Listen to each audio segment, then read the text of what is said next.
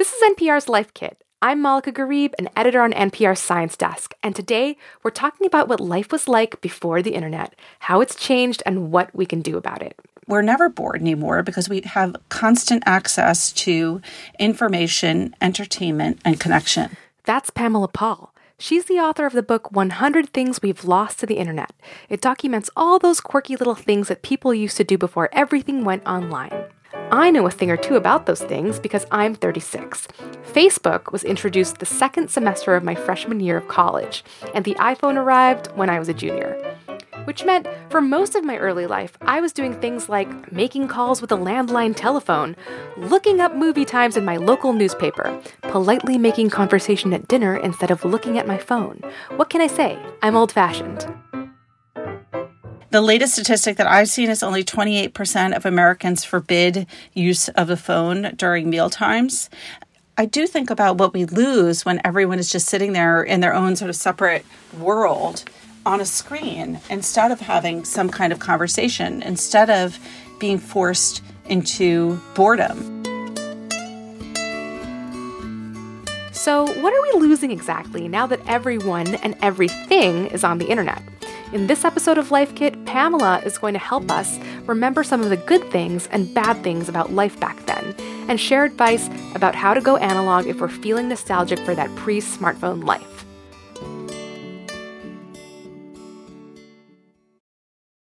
Reading your book really made me miss life before the internet, and you had a lot of time to think about our old lives.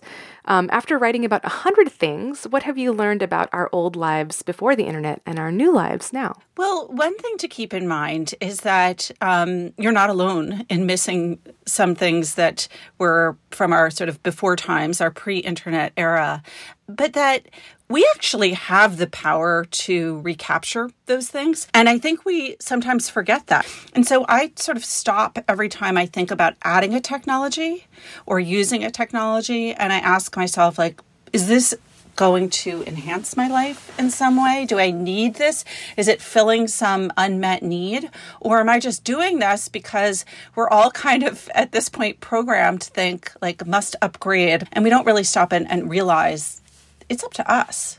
I want to ask you about your 100 items. How did you actually come up with the list? Because it's such a wonderful, eclectic mix of objects and these metaphysical ideas like empathy and annoying things like RSVPing and nostalgic things like paper, like the paper, right. I mean. The old-timey newspaper. I wanted to capture the everyday sort of trickle-down effects of the internet, not in terms of what's new and what's happening now, because we all know that, right? There's lots of books out there and articles every day about like, this is this new thing and you need to pay attention to it. And I wanted to kind of scroll back and get to, yeah, but wait, what was there before there was this? Like, what did we used to do? Could you give me an example of that? Well, I'm going to use a non-internet example. Last year, I was going to the car with my daughter, and you know how you have like a key that's like from the dealer that doesn't have the remote, thing that locks and unlocks your car. It's just a key. And I opened up the car door with the key, and my daughter's jaw dropped. She was 16 at the time. She said, "You can open up a car with a key?" Oh my gosh. And I just thought, again, I think it's that we just sometimes forget. And I think most people don't even think about it. Hearing you describe it so beautifully, it's like really does make me nostalgic for the old era. And I wanted to know from you, out of the 100 things that you listed, is there a particular one that you really, really miss the most? The things I miss tend to be the bigger emotional things. One of them is closure. I feel like there is no end to the internet and everything is on there forever. It's really hard to lose touch with someone. That can be a very dark thing for a lot of people. It can mean, for example, that if someone has stalked you or harassed you, that person is always there online. And it's really hard to block that person out.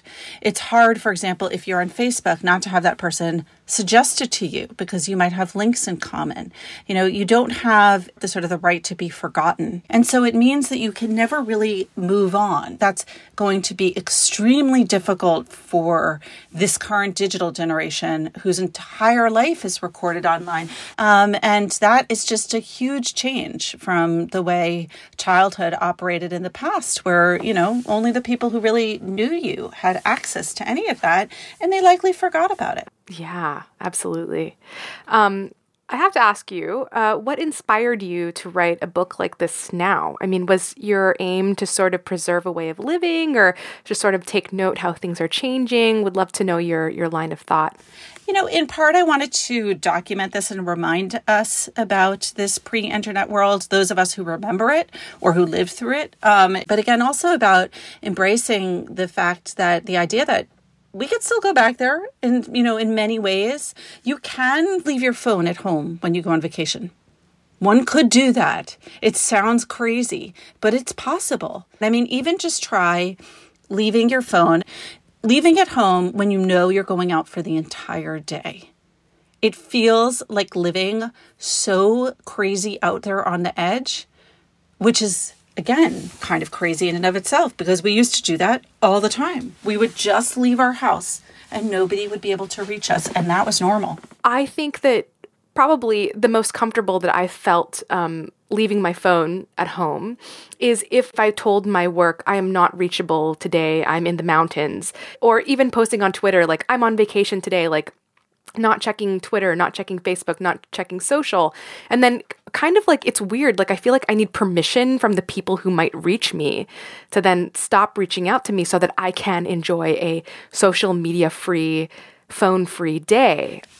Well, yeah, I mean, it's like chapter 43 of the book is ignoring people. Like, that's something that feels like it's lost, right? You feel like you have to ask them permission. Like, is it okay if, I don't get back to you within 10 minutes if you try to ping me? And again, I think if you go through sort of all those aspects of your day without the internet, the things that you feel like you wouldn't be able to do, like what if I needed to get somewhere and needed directions? What would we do? We would have to ask another human being. We'd have to like consult a map in the car. You'd have to drive to a gas station and find out. But we did actually used to be able to get around. Wow, that's sad. That makes me really sad. I'm sorry. Is there anything that transcends, like whether it's digital or analog, like something that like we still do, thankfully, mercifully? Well, I think that we are still. I think we're still fundamentally social creatures, and our core emotions are the same. I would say our core emotions remain the same. What I do think has changed is the way in which the internet amplifies emotions. In the old days, if you went to work for your average day, like let's say you would interact with, I don't know, your partner and maybe a child at home or a roommate, you would go to work, you would interact with the few people that you would physically see during the day, maybe some people by phone, and then you go home and you have dinner and you watch a TV show and you go to sleep. So there's not a huge amount of information and emotion to that day compared to what happens these days when you wake up and you have hundreds of emails, Slack notifications, Reddit, votes ups and downs. Everyone has a million things going on in their lives, and in all of those notifications and messages, they're sharing them with you. So those are now part of your, not just information landscape, but your emotional landscape. It's a lot to process in one day. And I think it's not surprising that so many people have trouble falling asleep at night and just shutting all that down. Yeah, absolutely. That is a really interesting way of thinking about the internet culture. Is like it supplies us with more information as people. I never thought about it that way. And you're absolutely right. Like things were ho-hum, like this and that happened, having dinner with my family, like everybody give their updates. And now it's like, oh, have you seen this meme? It's so funny. And like, there's a lot more to share, a lot more to tell. How much of this book was actually about reckoning with the fact that you, and all of us really, are just getting older and we have to sort of deal with a changing culture? I think with the internet, I do think that it's an exponentially larger change than a lot of the other previous changes that have been, brought on by technology. And so I think everyone has to grapple with it. One of the things I tried to do in the book is to remember, obviously, I'm not the only person dealing with this change, and everyone is dealing with it in their own way, depending on their socioeconomic class. So, for example, one change that to me feels like largely a negative is I don't read books on screen. I think you lose a lot with a book on a screen. That said, for a child with a auditory or a visual processing disorder, with dyslexia, a child who is somewhere on the spectrum, reading on screens, having access to audio components when you're reading something with text, all of those things can hugely help in terms of processing information. They can also help as communication devices. And so what feels like a big negative to me isn't necessarily a negative to other people. And sometimes in one context might seem like a bad thing, could feel like a lifesaver. So in general, I don't like to use a mapping device. Like I don't like to have Google Maps on when I'm exploring a new town. I want to just like walk around and kind of let serendipity play a role. On the other hand, in an emergency, I'm very happy to have, that Google Maps app that I can turn on and get to where I need to go. So, for those who feel an overwhelming sense of nostalgia after reading 100 Things, what specific advice do you have for people who sort of wish to return to a more analog way of life? It's not easy, and yet I do want to emphasize it can be done, and I like social media just as much as anyone else, but in the last 2 months, I quit both Facebook and Twitter, and I have to say, it feels pretty good. It felt kind of weird at first, but one of the questions to ask yourself is who in my life really matters? And are those the people that I am in touch with on social media? For the most part, you're not in touch with the people that you don't stay in touch with for a reason. And if they become part of your lives through social media, it's almost like uninvited guests at a party. Do I really want these people here? Do they need to see what it is that I'm doing? And then also to think about, what am I sharing? What am I doing? What information am I putting up here? Am I sharing pictures of my children? We kind of forget that when you put something out there, people are seeing it.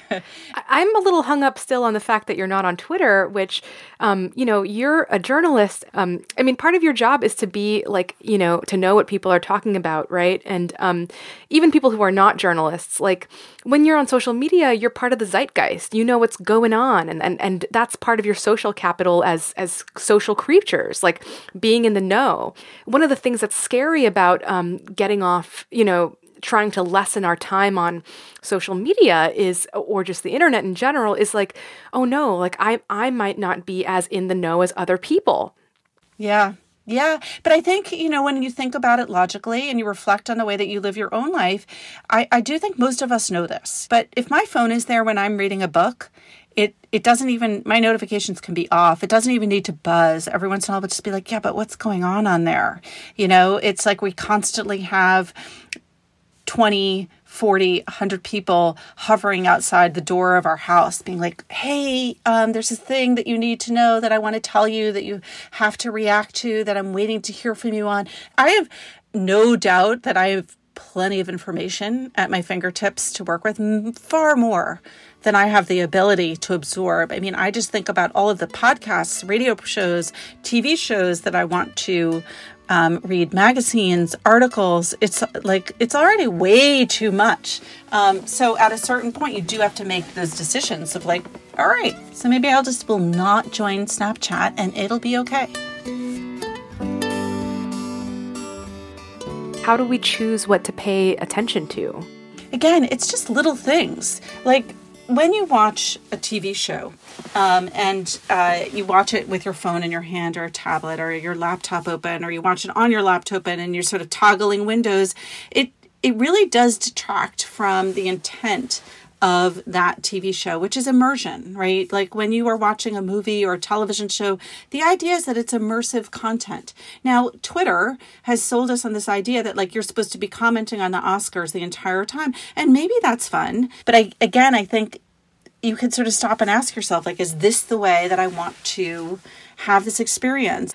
Are there particular exercises that you can recommend to build confidence in your ability to problem solve without the phone? Everyone knows about turning your device to black and white, which is super depressing and actually depresses in the sense of decreases use an enormous amount if you turn your device to black and white.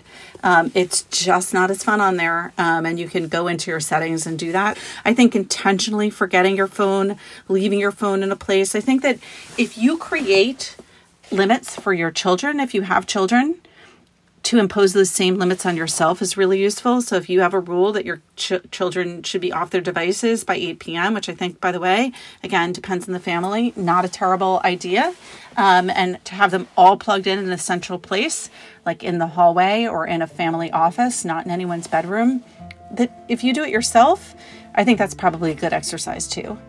You can kind of, create these rules for yourself that, again, might sound really strict and limiting, but I think can be freeing.